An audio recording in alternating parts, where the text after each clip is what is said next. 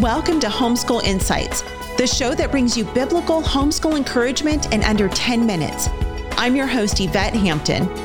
Homeschool Insights is sponsored by CTC Math. If you're looking for a great online math program, visit ctcmath.com and try it for free. Now on to the show. I realize that with my girls, they're going to go into their marriage and they're going to act very much like I act as a wife because I am the model for them as a wife.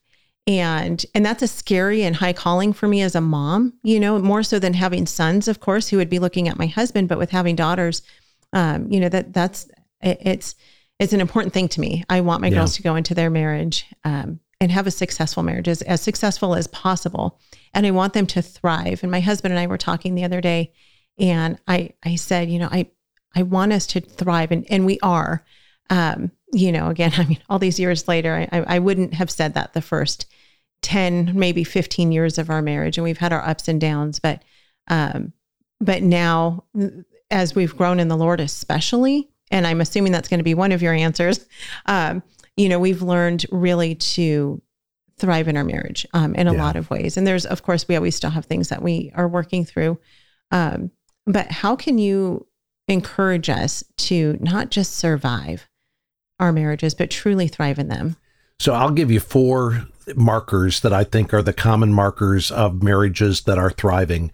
And I'm going to take as a given what you just said, that both of us are committed to the Lord, that we're growing in the Lord, that this is what's important to us, and that we really are pursuing Christ wholeheartely. That's a given. With that in place, I think there are 4 things that marriages that are thriving have in common. And I'll give you the list of 4, and then we can unpack them as we have time to do it.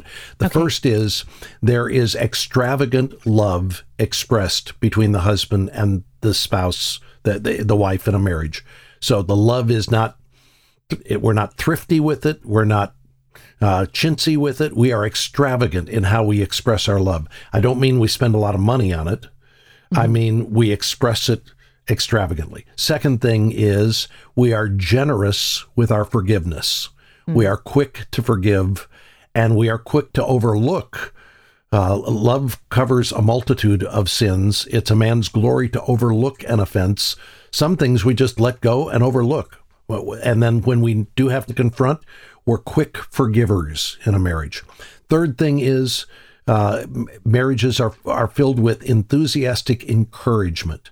We are cheerleaders for one another, and we express that on and on. We are cheering one another on, and the world's doing enough to push us down. We should be able to look to one another as the one who's going to pull us back up and say, you can do this. You're doing great. Yeah. And then the last thing is there are going to be common convictions that we have.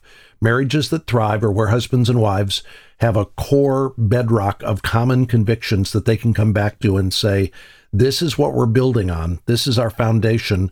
And no matter what else is happening, we keep coming back to these core convictions. I think those are the 4 things. If those are present in a marriage, it's pretty hard to see that marriage not thriving.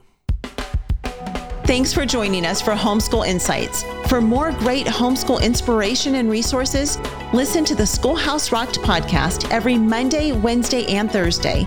And be sure to watch the film Schoolhouse Rocked: The Homeschool Revolution.